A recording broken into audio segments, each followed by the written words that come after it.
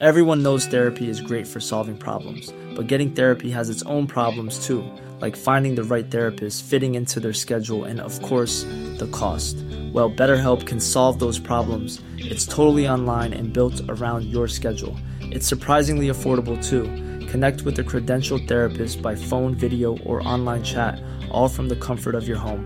Visit BetterHelp.com to learn more and save 10% on your first month. That's BetterHelp, H-E-L-P. There's never been a faster or easier way to start your weight loss journey than with PlushCare. PlushCare accepts most insurance plans and gives you online access to board-certified physicians who can prescribe FDA-approved weight loss medications like Wegovy and Zepbound for those who qualify. Take charge of your health and speak with a board-certified physician about a weight loss plan that's right for you. Get started today at plushcare.com/weight loss. That's plushcare.com/weight loss. plushcare.com/weight loss.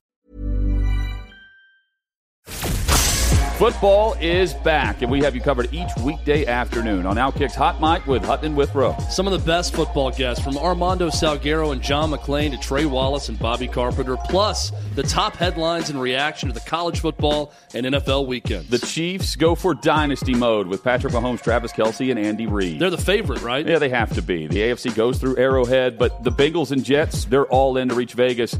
And the Bills and Dolphins are also confident. Withrow, what about college football?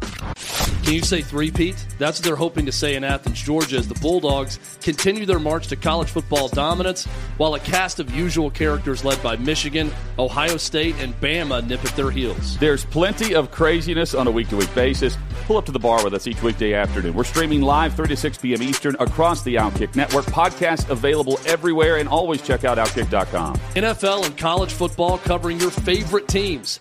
Outkick's Hot Mic with Hutton and Withrow.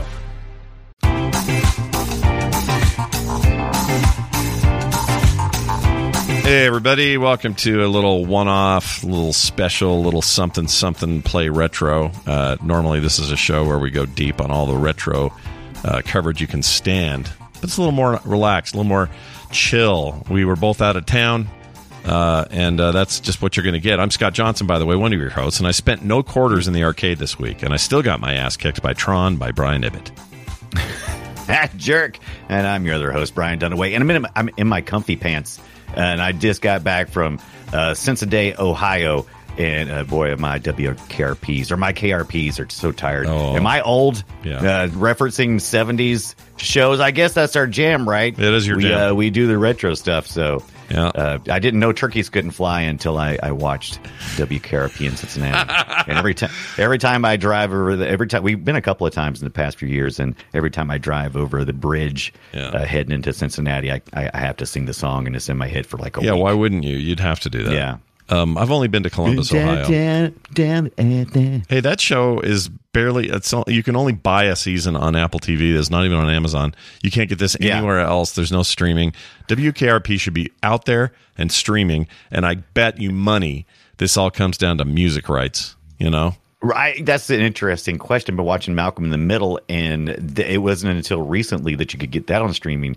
They held off Malcolm in the Middle for years because of music problems, because they used all kinds of popular music. So that's a good question about WKRP. Yeah. Haven't looked into that, but I do know the only place you probably can get it is either on Apple, like you said, or if you head over to, I think, Daily Motion. I think it was where I watched the Thanksgiving they got special. all kinds of stuff they shouldn't have over there. Yeah, that's not official, but I think that's where I watched the Thanksgiving special, which I referenced at the top of the show. Yeah. And you probably could get it at Cracker Barrel. I'm just saying, any shit TV show you want to watch, you probably could get it on, not Blu-ray, on DVD. Yeah. For a price at a Cracker Barrel, yeah. And while you're there, get the chicken in there, the chicken fried steak, and what else? And have a heart attack. Yeah. Oh, they have decent. Right. You know what? They have decent grits. I'll give them that. They're all right. First of all, you said grits. If people don't know who are out of the country or from somewhere else, that's usually something that only us Southern people talk about is a grit, a corn product. Yeah. And I am shocked that Utah man over here, even though I know his wife, knows a grit much less. Well, that's the trick, right? When I met her, she's from Mississippi, and she brought all her grit knowledge with her, her true grits. And she makes amazing. We about to watch True Grit. Let me tell you about my childhood. She makes amazing grits. Her homemade grits are insane. But also, I've noticed in the last, during our marriage, slowly but surely, grits are more a part of like kind of menus out here, which is weird because back in those days, nothing, no, nothing. The closest reference you had to grits was watching Alice and hearing Flo say "Kiss my grits," Kiss my and everybody look up. What's a grit? Yeah, what's a grit? Is that just a butthole? What is a grit? I haven't watched I don't mean this to turn into retro TV. But I haven't watched Alice in forever, and I'll be honest with you, I can't remember where it's even supposed to be located. I for some reason in my head when I think about it. It's a restaurant off an interstate somewhere. Is that? I don't think that's right. No, I think that sounds. I mean, it is a rest. It's like a cafe, right? Is it a truck stop or something? For some reason, I feel like I remember seeing her riding down some kind of like interstate in some kind of flatlands area. Yeah, but I don't know. I can't remember. Wow. You know what's weird is Alice only lasted. Oh, I'm sorry, that's not true. It lasted 9 seasons. It was long. I thought it was only a season. Yeah. Yeah, but did they also do a spinoff or something too? They did. Flo got her own show. Flo got her own show. And they called it It's Flo. like Grady did on the Grady. Did you ever watch Grady? Nope. I think I've talked about it before. Never but Grady from Sanford and Son got his own show, and it was pretty good, actually. Was it actually? Sometimes spinoffs are all right. You get your Frasers occasionally, but sometimes you get your Enuses from. Remember that? Enos was bad. I do remember Enos. Enos was bad. Oh, I'd loved Enos. And it was Sheriff Lobo too, it wasn't related, but it always makes me think of that for some reason. Yeah, Sheriff Lobo may as well have been a city version of of the Beverly, not the Beverly Hillbillies. What am I trying to say? The Dukes of Hazzard. Holy shit! Dukes of Hazzard. Yeah, I've been watching. Okay, so one more retro thing about TV. I've been watching. There's a lot of good stuff on Tubi, as you know. Oh yeah, so much. Tubi's got all. I believe I was watching it on Tubi. I think that's right. They've got all the. What's it called? Abe Vigoda and shit. Oh my god. The name of the main character is Barney Miller. Barney effing Miller. Jeez. Barney effing Miller. That is such a good stuff. Yeah, I've been watching Barney Miller. I haven't probably seen much Barney Miller since I was a little kid when it was in reruns, and it's so good. It's good. Yeah, it's great. Yeah, it's funny. That's such a good, like Hal Linden and all those guys. Of course, like I said, mentioned Abe Vigoda. Yeah, you missed Ron Glass. All those guys. Ron Glass, the guy who played Bishop on Firefly. Right? Is that crazy? Yeah. That is so wild. So there's your retro TV taste for our weird little one. Oh man, we're going to spin this off into a retro TV thing. But I'd been watching Tubi as well, and that's where I think I saw that trailer for. It popped up on my recommends, and then I heard somebody else mention it recently as well. But it was like John Travolta's first role, and it was like, what was it? It's oh my god! Now I totally mentioned Film Sack on this thing. It's not the Boy in the Bubble deal, right? Not that. No, it's the Devil one. It's the with Ernest Borgnine. Oh, The Devil's Rain. Yeah, is that it? The Devil's Rain. Yeah, maybe Devil's it's because Rain. I was watching Black Rain, and maybe that's the reason why it recommended it to me. I mean, look at this cast, dude. Ernest Borgnine, Eddie Albert, William Shatner, Tom Skerritt, and a very at the time unknown John Travolta. That's crazy. John Travolta, his first, and William Shatner. Did you say William Shatner? Yeah, Shatner's in there. Yeah, Shatner's in there. He's in that a lot, actually. I'm in for but that this. wasn't that written or not written, but I think they actually. The Church of Satan or whatever the thing is. What do they call it? I forget anyway. There's this, which really isn't a Satan church. Settle down. It's they don't even believe in Satan. No, they do it to say screw everybody on your taxes. They do it to stick it to Christianity and that kind of stuff. Well, sort of. I think their main thing is it's like, oh, you're not going to tax churches, so let's be the church of the devil and look, by the same rules you can't tax us. Like it's more like everybody thinks, oh, religion, treat it special in our country, and they're like, okay, treat our special then, and people are like, oh, not like that, and we're like, no. It's got to be what's good for the goose is good for the gander kind of deal, America. By the way, this is you want to hear what the Devil's Rain review quote from Roger Ebert was? Oh God, what did Roger Ebert think about the Devil's Rain from 1975? Oh my God! It says it barely manages to be horror, and it says it is as horrible to watch as an egg frying. He goes on to this to say, all of this would be good, silly fun if the movie weren't so painfully dull. The problem is that the material stretched too thin. There's not enough here to fill a feature film length, he said. We were exploring... wow, we really went retro. We went all over the place with our retro action today. Yeah. But, during the 70s, we were exploring all of these satanic ideas. Not that we were trying to be Satanist, but it was just one of those things. It's like, oh, this is really scary and really gritty, and there's just so much bad shit in the world going on in the 70s. Yeah. That how you escape that is to show what would be even worse. Yeah, what would be worse? So, and here it is. Right. Yeah. Here it is. And so the Devil's Reign couldn't even, right in the middle of the 70s, couldn't pull it off, right? So I guess you have to go to The Exorcist if you really want, or The Omen if you really want. Yeah, The Omen was that's where it was at. Let's see if I can find the trailer for this. Devil's Reign, just for fun. Devil's Reign is actual rain, like the rain from the sky. Right. Let's see. Devil's Reign trailer. Here we go. Let's play a little audio from this. This is probably awful. Okay. It's got. There have been films about earthquakes, airplane disasters, and blazing infernos. But there has never been anything like The Devil's Reign. His face. That wasn't your father. What's his face? Oh, we gotta watch this shit. Oh, it's so good. Mother! Columbus! Oh my gosh, that's as good as when he yells Khan in the Star Trek 2. That's fantastic. He's so overacting. I don't know how they could have said it was boring. I haven't watched it yet, but I scrubbed it. Yeah. It's on AMC Plus, it's on Tubi, it's on Pluto, it's on Plex, it's just everywhere out there, and it just looks horrible. I can't help but to think that it would make great conversation. Yeah, I just put it in our film site group because we need to consider this film. We got to watch that. That looks so bad.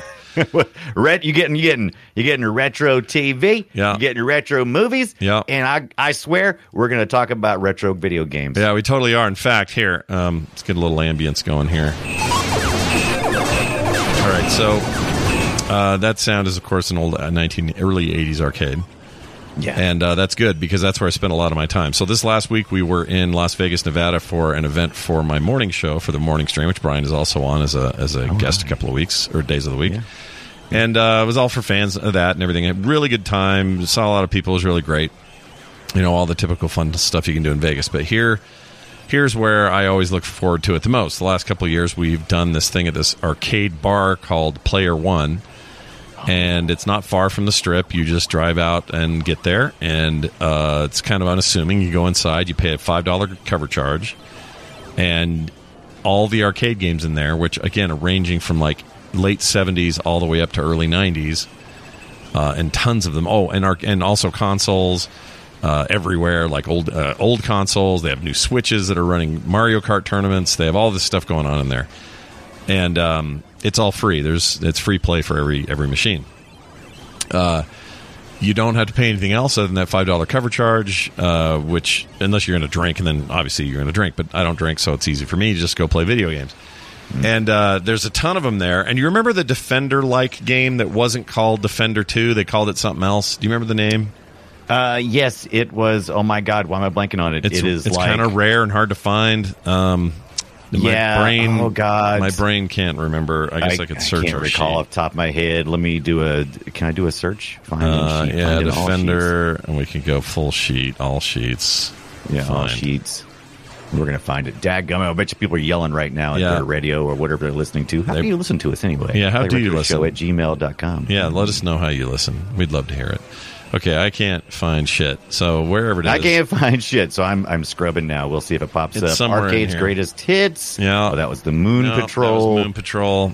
I think I had that on there. Okay, episode 57. When we talked about that, we talked about Stargate. That's it. Stargate. That's it. Okay, so why can't you remember that? I walked in there. I don't know, and I just saw the damn thing. But I went in there, and this is like a super rare machine. And there it was, looking right at me. And it's one of the games in there that had just, like, flawless control. Like, the joysticks worked perfectly. Nothing was sticking. Because some of these old games, they get a little booger in there. Or the ball doesn't work right or whatever. Because they're old. But this thing I know how worked that great. is. My balls haven't worked in years. No, it's been a long time for you. Yeah. Getting from there to here. Anyway, that game is great, and I wanted to mention that because we talked about it. But here's the thing: we weren't there just to play games. We were there for a tournament, and that involved playing games. But it was, you had to kind of put your competition hat on. And this year, Ibit did a random assigning of everyone who entered the tournament. They were randomly assigned to who their opponents were going to be in whatever round they were in. And randomly, he and I got matched up for the first round. Oh, wow. That is some serendipitous there. It's super stupid. Like, why would you have the two hosts do it? Of the Yeah, event? and But, everybody rolled their eyes. Yeah, they were like, uh-huh. Fake. Yeah, but in our case, we were like, wouldn't it be better if we met in the finals or something? That's much cooler, you know, but we didn't know how far we'd get.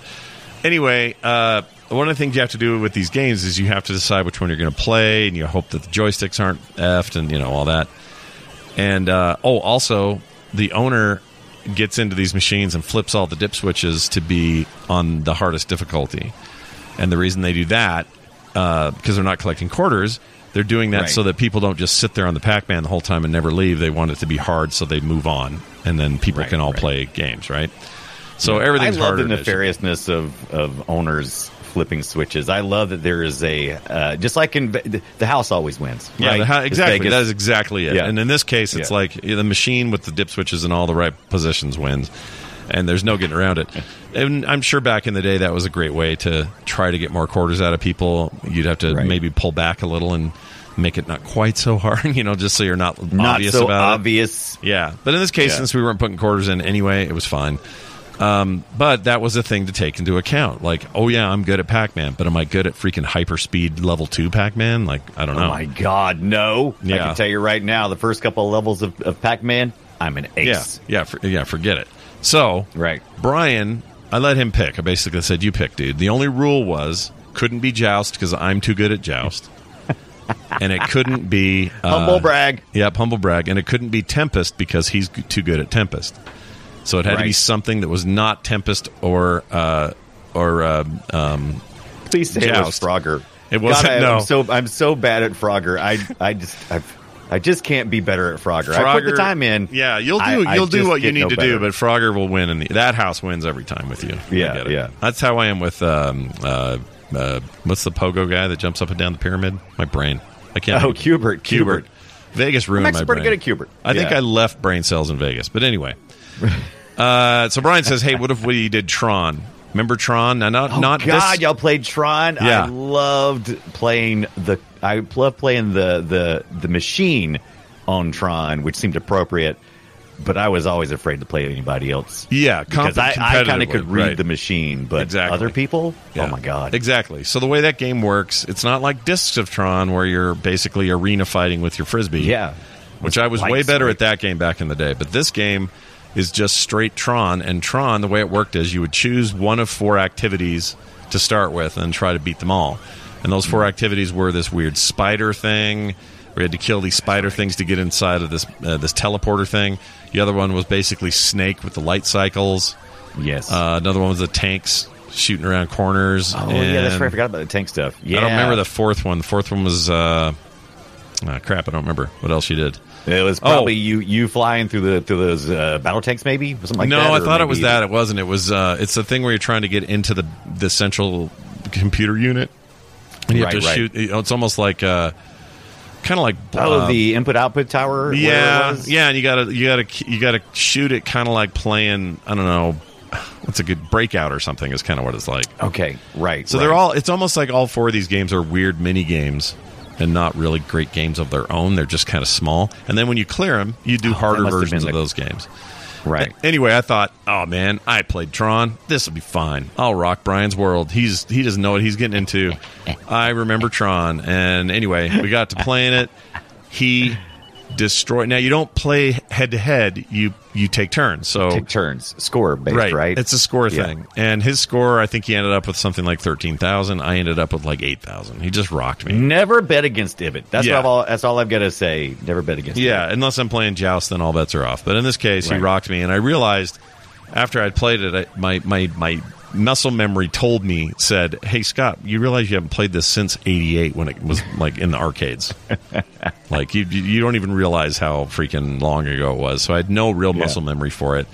And also, I think the knob was a little weird, but Brian, it didn't bother Brian. He was fine. No.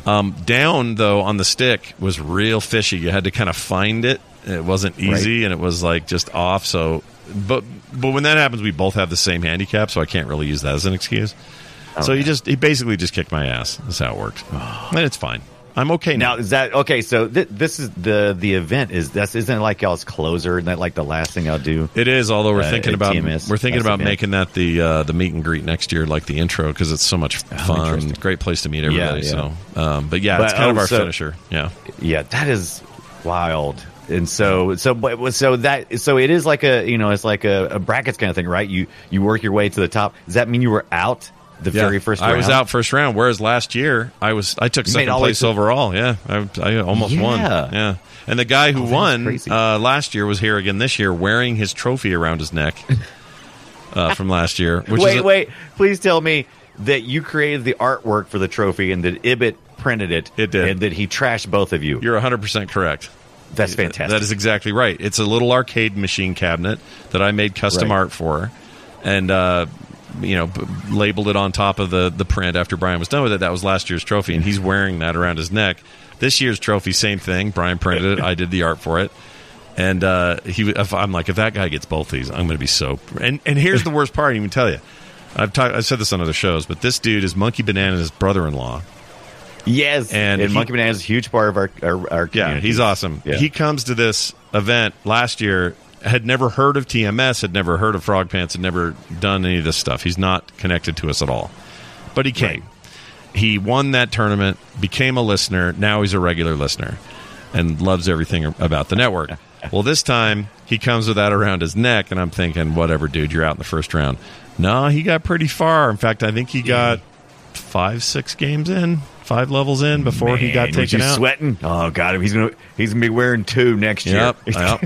Yeah, it was crazy. And the final game was Galaga or Gorf. Galaga, that's good too. It might have been Galaga's Gorf. A very Gorf. Yeah, remember Gorf? Not Dorf. Like Gorf, not Dorf on golf. Not Dorf on golf. Gorf on video games. So it's like Gorf is like Space Invaders mixed with Galaga, mixed with Galaxian, mixed with I don't know what else other junk. Yeah, it's a huge rip-off game.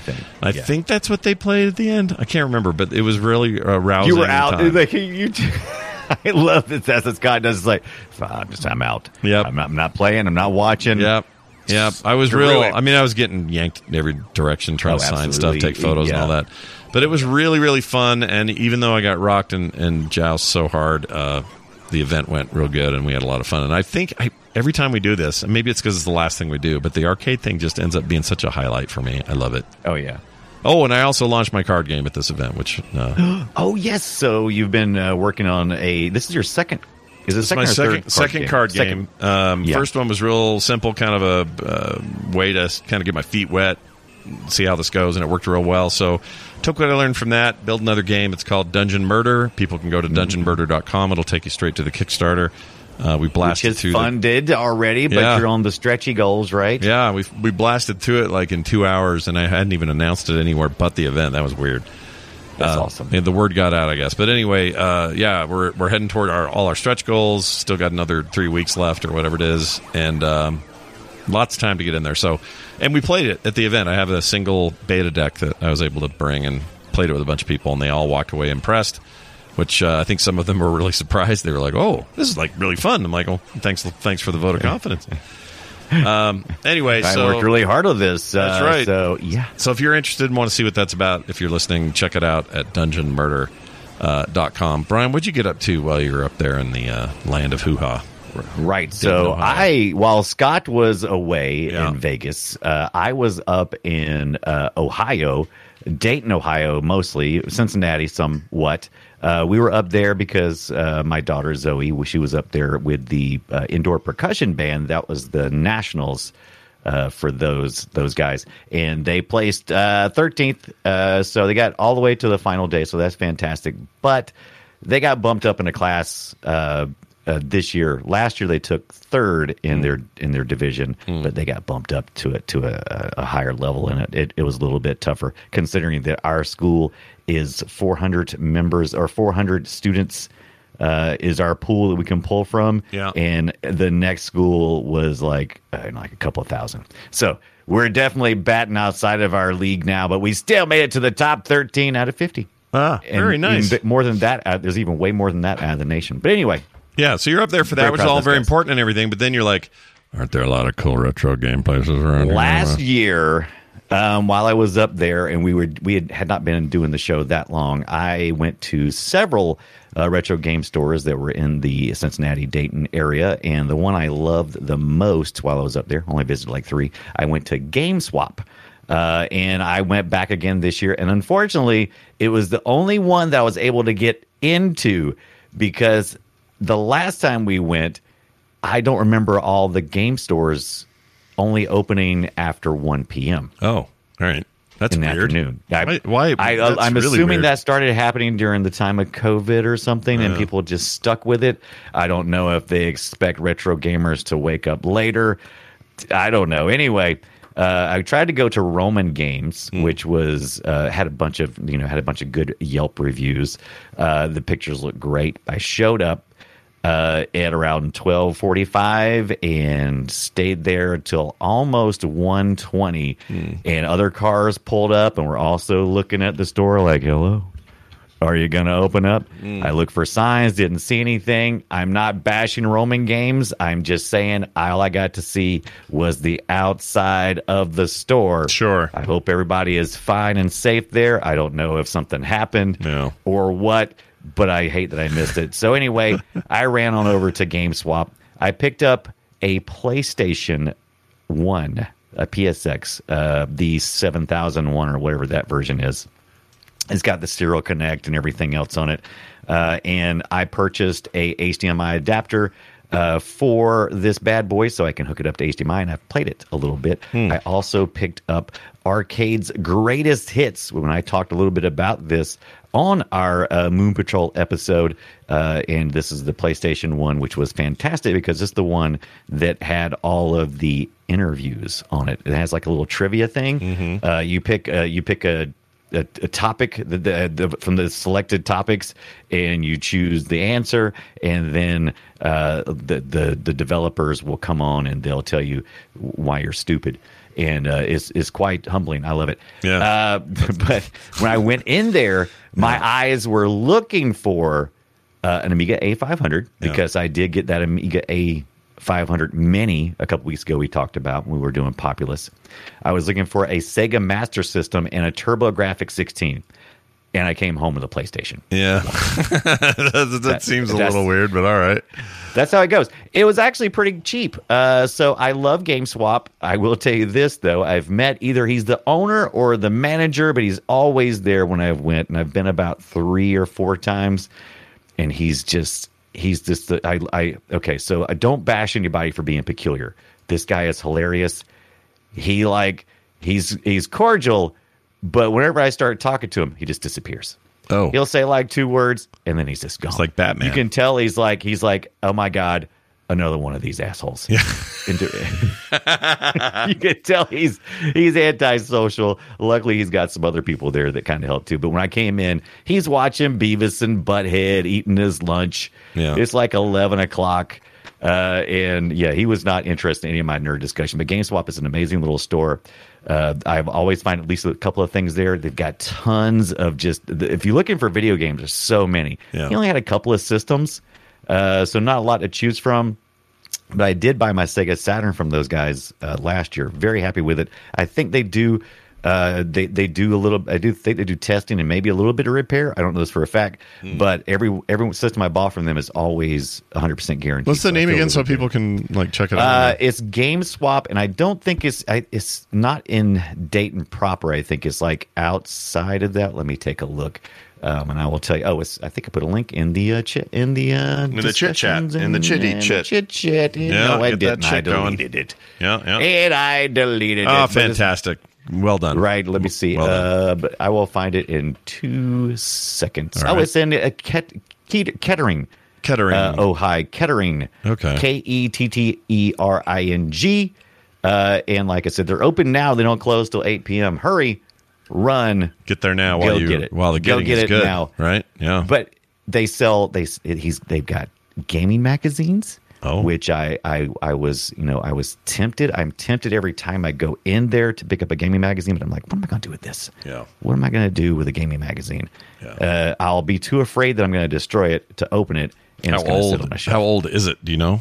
He's got a lot of Nintendo Power game systems, so a lot of stuff like that. Nothing as old as like Atari age from the early 80s, but most of the stuff is like, closer to mid 80s, 90s, a little bit into the 2000s. But most of the stuff, like I said, not the really old, fragile stuff for the most part. I'm looking at this Atari age from, let's see, can I zoom in on this? Let's see. Oh, yeah, you need to look at the Atari age These stuff. are amazing, dude. Amazing. You have no idea how often when I'm trying to think, I'm like, oh, what do I want to play retro game-wise? I love just plugging a year into my brain and going, I want to play something from 93. Yeah. And then I hit archive.org.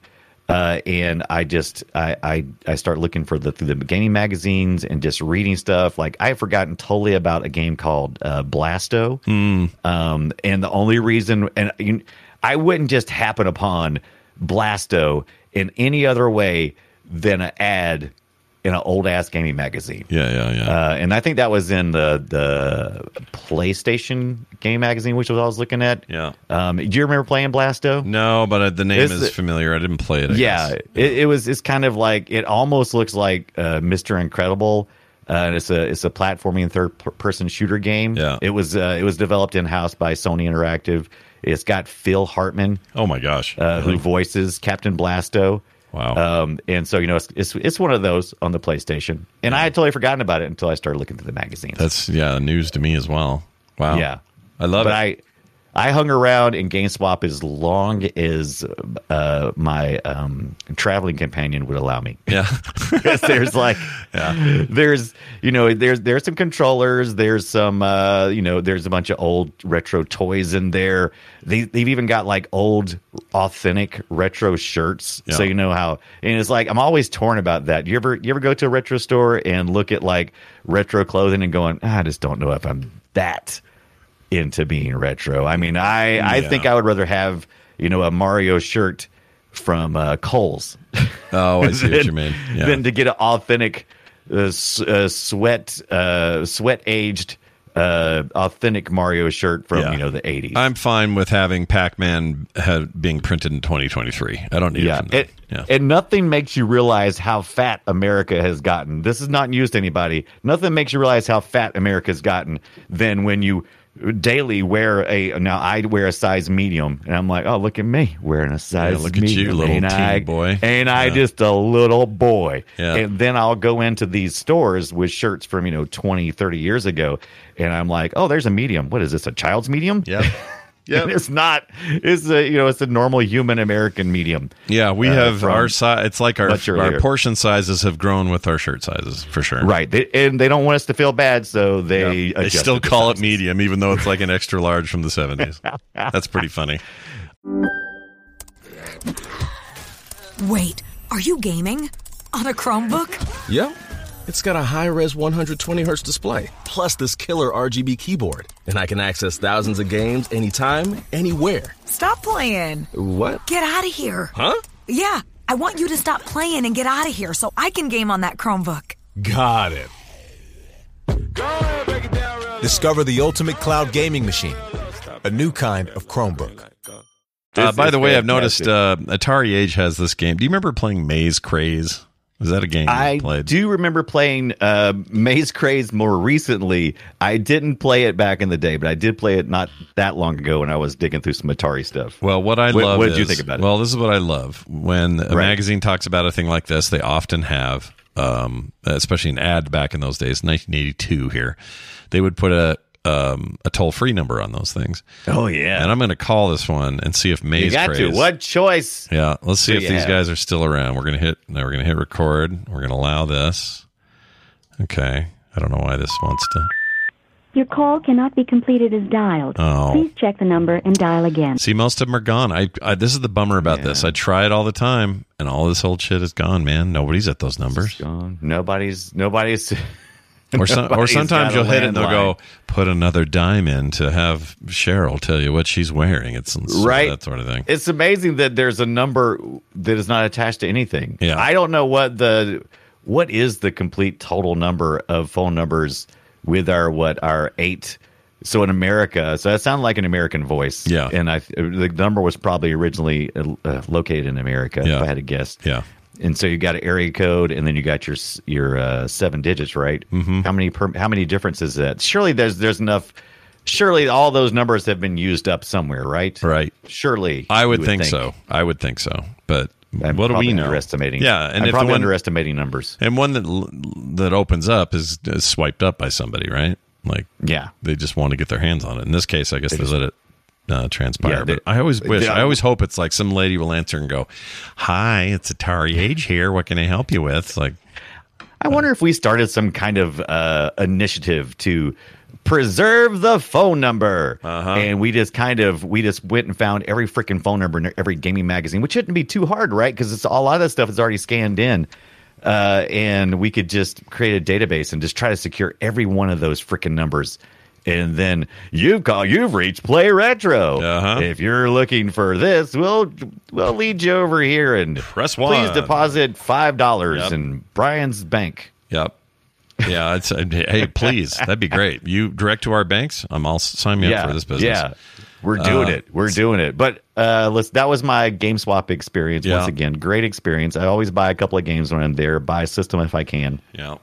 I think I only paid I got out of there for $50 with the world's greatest hits and that PlayStation 1. So I mean, very reasonably priced, cheaper than I could have picked it up off eBay, and I didn't have to worry about shipping and worried about if anything would work.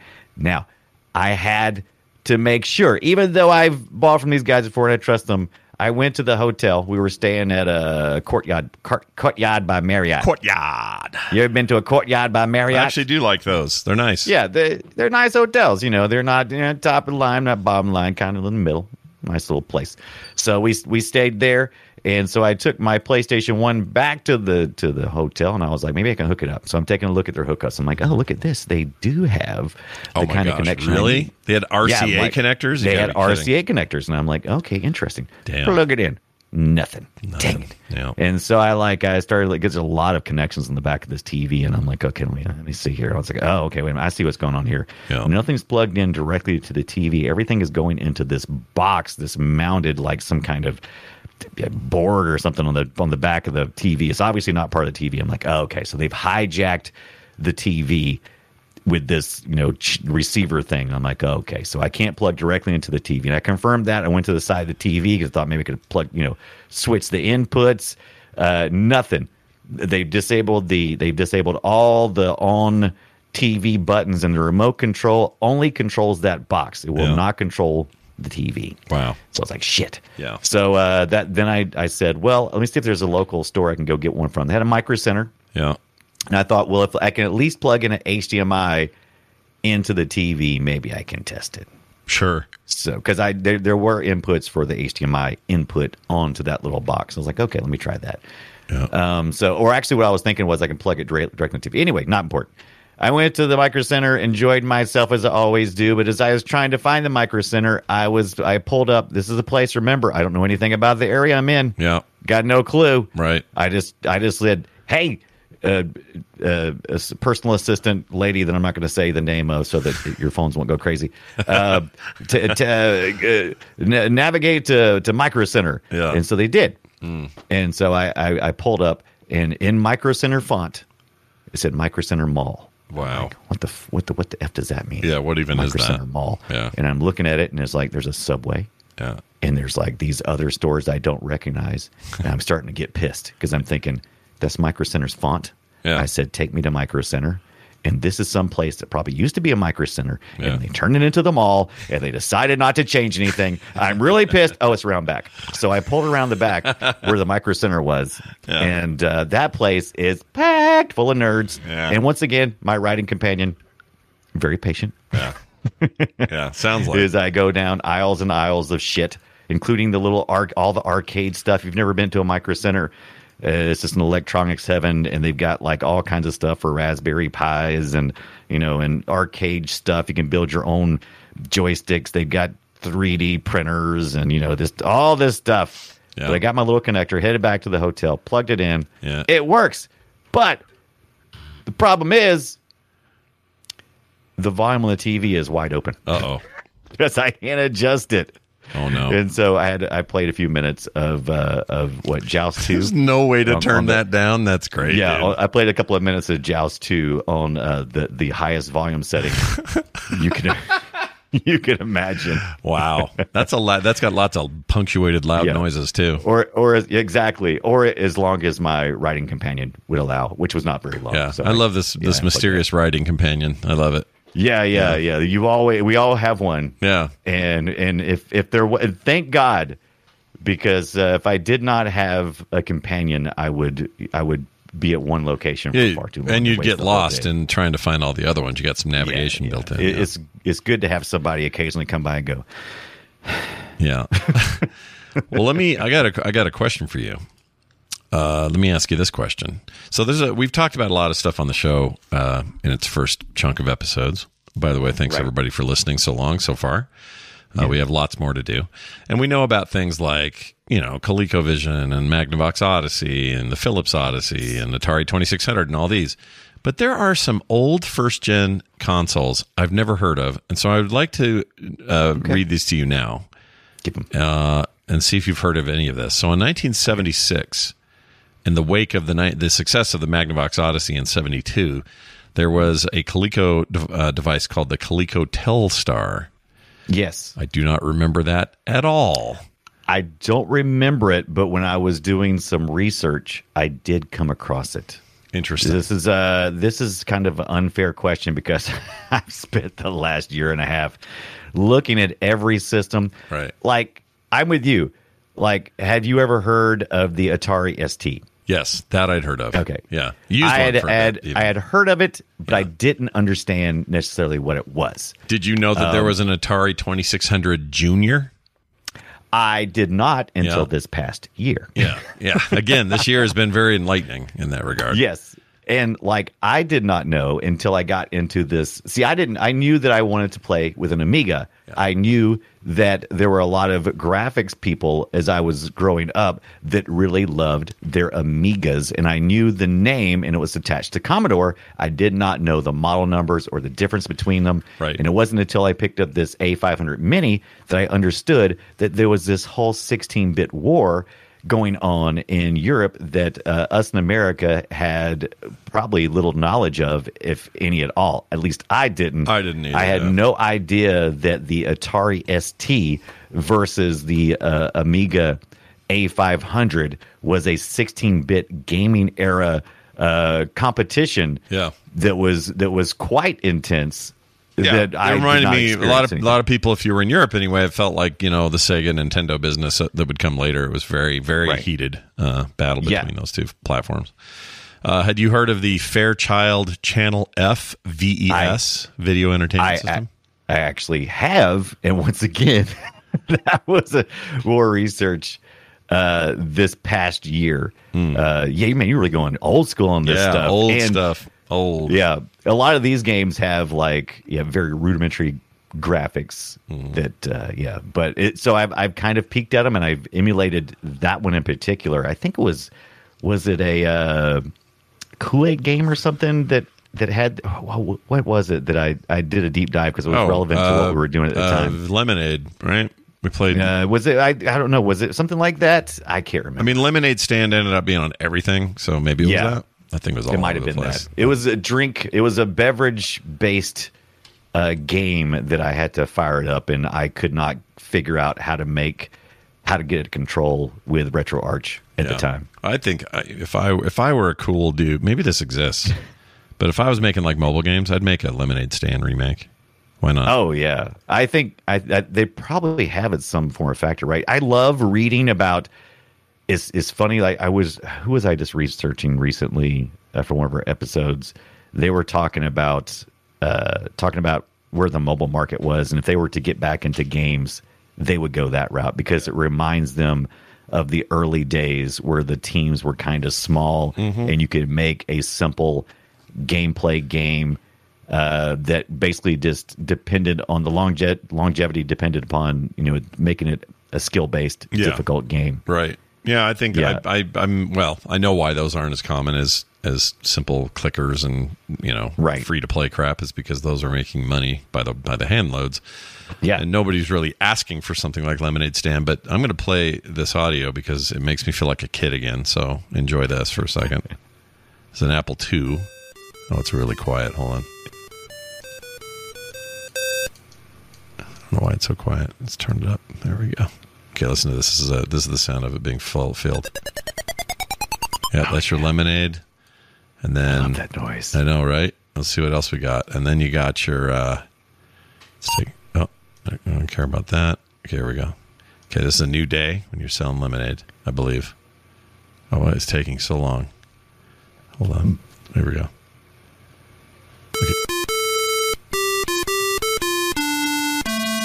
Oh my gosh, just that stupid beepy sound out of the back end of your Apple IIe or your freaking my gosh, what a time. What a time. So not to pile on to Twitter hate. Is popular. And Twitter kind of, I mean, let's just admit it kind of sucks right now, but go ahead. Yeah. I read a poll the other day because I was curious. I was like, after this awakening I had about the Amiga A500, it's had a whole bunch of new people that I had not communicated with before in the retro gaming that I had done up until that point. I was like, what other systems have I feel neglected? What other systems are people feeling neglected on? And Apple II was one that people was like, hey man, that was my gaming system. Yeah, mine too. And yeah. And I don't always think of Apple IIe as a gaming system because that wasn't really his selling point, right? The selling point was get it into the, sell it to mom and dad for, processing and stuff. Yeah. And then it is also a family computer. Yeah, kids can play games on it. But, it's for studying and that kind of stuff. But unless you were my dad who was like, don't play on this keyboard and mouse or whatever the hell, not mouse, I guess we didn't have mice then, but just don't play on this stuff and don't use the controllers. Well, Dad, these controllers are for the games. Yeah, but you'll wear them out. You'll break them. I'm like, well, what's the point of having them? What do we have the controllers? Then take it back. Yeah. Take it all back. I don't want it. Get your money back. I didn't know this. Atari 2800 existed. It was Japan only. Never heard of that. 2800. I don't think I recall that. No. What does this thing look like? Because you had your 2800. What a weird skip. Because we were doing like doubles because that's what technology used to do. Yeah. In 2800. Huh? And they had a 2700, but it got canceled. And then they went straight to this 2800. Went to Sears, and then later, of course, you got the 5200. 7800 and all that. I think I remember how this looks like. Okay, that's the reason why it looks like another model. That's the reason why that 20. Now, what I want to get my hands on is the 1982 Coleco Gemini, which was an Atari 2600 hardware clone. So it was literally a hardware clone for Atari games that Coleco, of all people, put out. I don't recall this at all. Yeah, that's interesting. There's also the TV Boy and TV Boy 2. I don't know even who made those. Never heard that either. TV Boy. Yeah. I love it. Yeah. And in Japan. Was it all. I guess Japan again. I think that was Japan. It doesn't say for sure here. It doesn't say Japan only, but I think that might have been. Oh, yeah. This is cool. I like how that looks. Was that like. Is that during the 90s or something? It's kind of got that 90s vibe. It does, but it's a 70s console. It's weird, right? Weird. Oh, I take that back. 1990. I'm wrong. Okay. Yep. TV Boy, successor TV Boy 2, and Super TV Boy. Yeah. Which is weird because they include this in the first. Let's see. They included it in the 1958 to 1982 wiki, but for some reason that one says 1990, so that's kind of weird. That's interesting because that is literally, like you said, it's an Atari 2600 clone. Yeah. Pretty wild, right? That is weird. The Intellivisions, of course, we know about those. Here was there was something called a play cable in the 81. Never heard of that. Play cable? Yep. Stop touching my play cable, please. Here's a fun one. Epoch Cassette Vision was a console you could get from the company called Epoch in 1981. These are all just terrible, right? Yeah. This play. I'm still back on the play cable. That was a Mattel. Is that Mattel? Okay, they don't show it. That was a Mattel thing. Oh, it was an online service introduced in 1980 that allowed local cable television operators to send games from a television for the Intellivision over cable wires. Yeah. Interesting. Yeah, weird, right? What is technically considered third generation? We start with Game Boy, MSX, Sega Game Gear. See, I know nothing about the MSX other than I know we didn't really have that here in the States as much, and it was very popular in Europe, and I don't know much about anything else beyond that. You're totally right about that. Boy, this is just crazy. This list, it's amazing how long this has been, and also how it hasn't been that long. Yeah. Do you know what I'm saying? And it's also a reminder that this was even during the 80s, they were still trying to, it was still the Wild West, right? You still didn't know. Yeah. All the way up to the big console wars of the 90s. And then once we get in the 2000s, it's just solidified. It's your big three that's still pretty much around today. Yeah. It kind of, things consolidated. The bigger it got as an industry, as its own separate industry, the bigger, or I guess the larger companies would notice it and start to do it and become the dominant forces. Nintendo's really the best example of something that started with it as small and in the really early days, and has stuck with it and been relevant the entire time. Almost everybody else has fallen by the wayside. And Nintendo and Sony were two mega corporations that got in late, relatively speaking. Yeah. And they're dominant for a different reason. But Nintendo, I don't know. This kind of makes me want to hats off to Nintendo a bit for sticking it out so long. I want to hats off to Nintendo and Apple, because if you were born, in Gen X era, you remember a time. That's right. We're about to go. You remember a time when Apple and Nintendo were pretty much done. I mean, they weren't going to make it. Yeah. They were out. I mean, Apple, at one point in time, it's like, it was almost a joke. Oh, you're an Apple fanboy. Well, that's just great because, they've got nothing. They've got no levers. Who are they even? And then, that's all changed now. I mean, you can't imagine a world without Apple. No, or Nintendo. Well, and there was a time though in the 90s where you thought, well, the Apple we know is gone. We have nothing going on over there. And then Steve Jobs came back and said, no, how about we do this? And now they're, the most relevant. They still have the most market cap of any company in the world, which is crazy to me. Yeah, yeah. Bill Gates was like going, we got you. Come on. We got you. Now, you can make this. Come on. What's weird to me, I'll send you this in Discord real quick. This thing is a Nintendo console that I'd never heard of. It's called the Color TV Game Series. Came out from 77 to 80. I bet it was Japan only. That is cool looking. It is cool as shit. It's got like really cool. You sent me that Spice Orange that only comes out of the Japan, which I love. I love the GameCube Spice Orange, and it's got this old looking 70s era knob for spinning. Everything about it just looks like a freaking spaceship control from the 70s. Yep, and you had to buy different ones to get different games. So they had like a version of it that was like a Pong-like game, and another game that did other stuff. So you had TV Game 6, 15. They're all like different models. One's called Block Kashur. I think that was like Breakout, basically. This is pre-Game & Watch, which was 80 through 91. Right. But I don't think a lot of people know about this thing. This thing is weird. I don't know anything about it. I am seeing that there was also a steering wheel version of that thing. That is pretty badass. So we were still, this is the 70s, before there were spinners and paddles. Yeah. That was all the jam during the 70s and the late 70s. It wasn't until we, head into the Atari and start getting into joysticks and stuff that the 2600 that we started kind of moving away from that. Yeah, and it even had paddles too, of course. Oh yeah, of course. Yeah. It's an interesting trajectory, this company.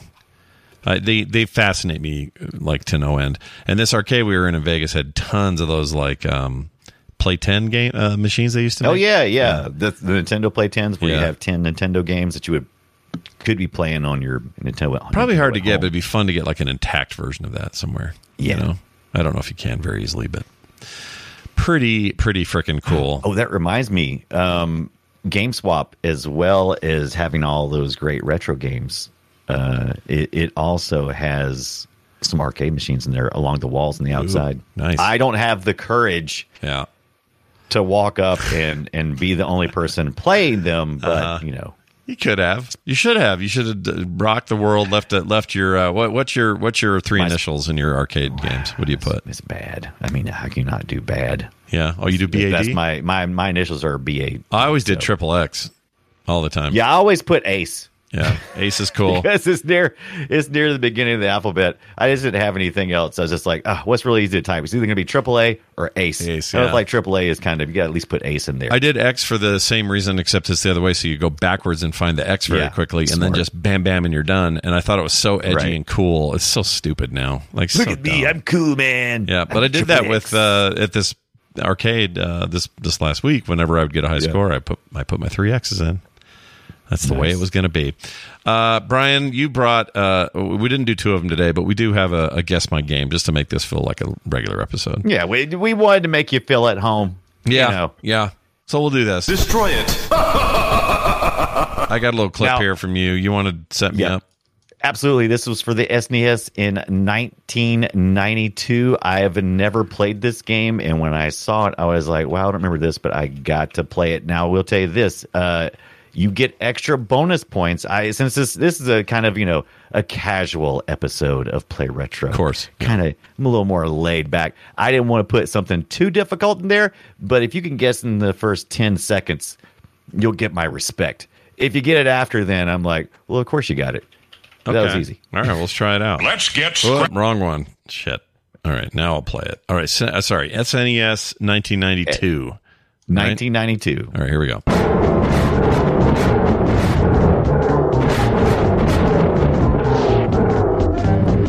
Man.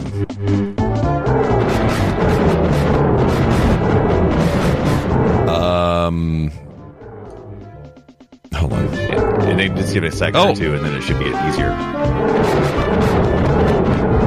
Super Star Wars. There you go, Super Star Wars. Is that it? The Super Nintendo Entertainment System. Nice. I feel good about that answer. Those are really good. All 3 of the sequels there. By the way, I'm half convinced. I've been playing the new one, the new Jedi Survivor game from EA. Yes, I just saw came out today or yesterday. If they make a third one of that, that will be the greatest Star Wars trilogy they've ever made in video games, and it will finally unseat these games you just played for me, because those, for the longest time, have been the freaking bomb. I love them. Yeah. That sounds like a bunch of Wookiees. It took me a really long time to scrub to an area that wasn't just full of Star Wars tunes. Yeah, it's hard, right? The whole first, I don't know, half of that game is the main theme. You're not going to be able to escape it. No. It's great, though. I love that game. Good call there, Brian. And I feel good about my answer. I did what I wanted. Oh, yeah. Good job. A reminder, next week, we talked about this last time we did a regular show, but next week will be our MDK and MDK2 episode. Yes. We're going to talk about MDK. It's more than a game. There's a bunch of story around it, and I think it's an important sort of pivot point for almost the industry in a weird way. Yeah. And especially Shiny Entertainment, who kind of lived in this whole era, lived and died in this MDK 1 and 2 kind of time period. But they went on to do so many more things, and so much happened before then.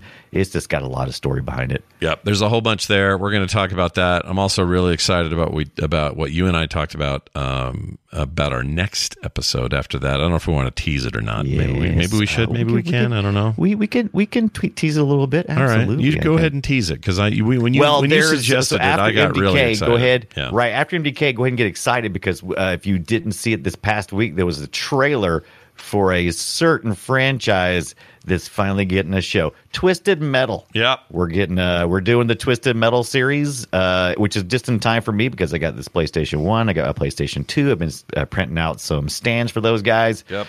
And I'm just stoked. This is one that I've been Twisted Metal. That was like on my dream list when we started this Twisted show. Metal Black is amazing on PS2. Yes. Twisted Metal 1 and 2 are my jam. In fact, if I could do a /played and find out how much time I spent on a PlayStation game, there are 2 games that got the most play time for me: Wipeout and Wipeout XL. And I'll bet very next second on that would be those 2 games. It'd be Twisted Metal 1 and 2.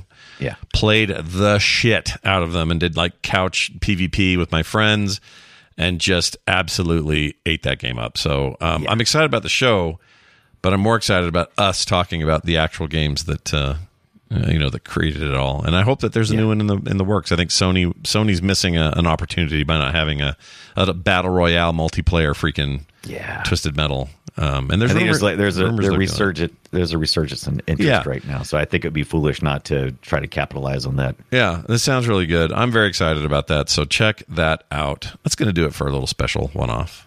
Yeah, good stuff, man. I really enjoyed hanging out with you today.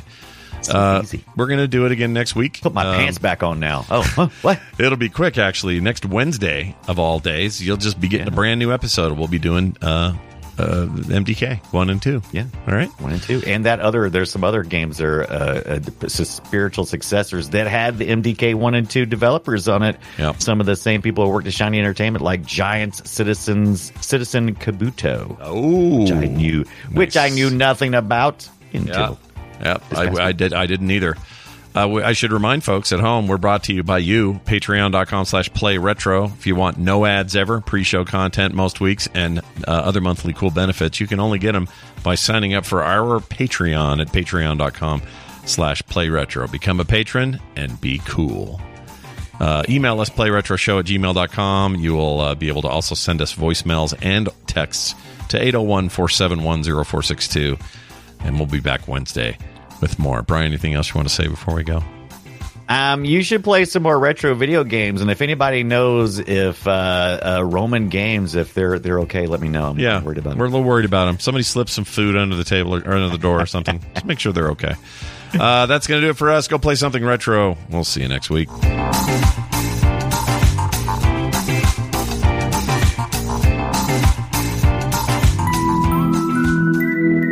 If you like what you just heard, there's a very good chance you will like all the shows on the Frog Pants Network. Get more at frogpants.com. Planning for your next trip? Elevate your travel style with Quince. Quince has all the jet-setting essentials you'll want for your next getaway, like European linen, premium luggage options, buttery soft Italian leather bags, and so much more. And it's all priced at 50 to 80% less than similar brands. Plus, Quince only works with factories that use safe and ethical manufacturing practices. Pack your bags with high-quality essentials you'll be wearing for vacations to come with Quince. Go to quince.com/trip for free shipping and 365-day returns. Even when we're on a budget, we still deserve nice things. Quince is a place to scoop up stunning high-end goods for 50 to 80% less than similar brands. They have buttery soft cashmere sweaters starting at $50, luxurious Italian leather bags, and so much more. Plus, Quince only works with factories that use safe, ethical, and responsible manufacturing. Get the high-end goods you'll love without the high price tag with Quince. Go to quince.com/style for free shipping and 365-day returns.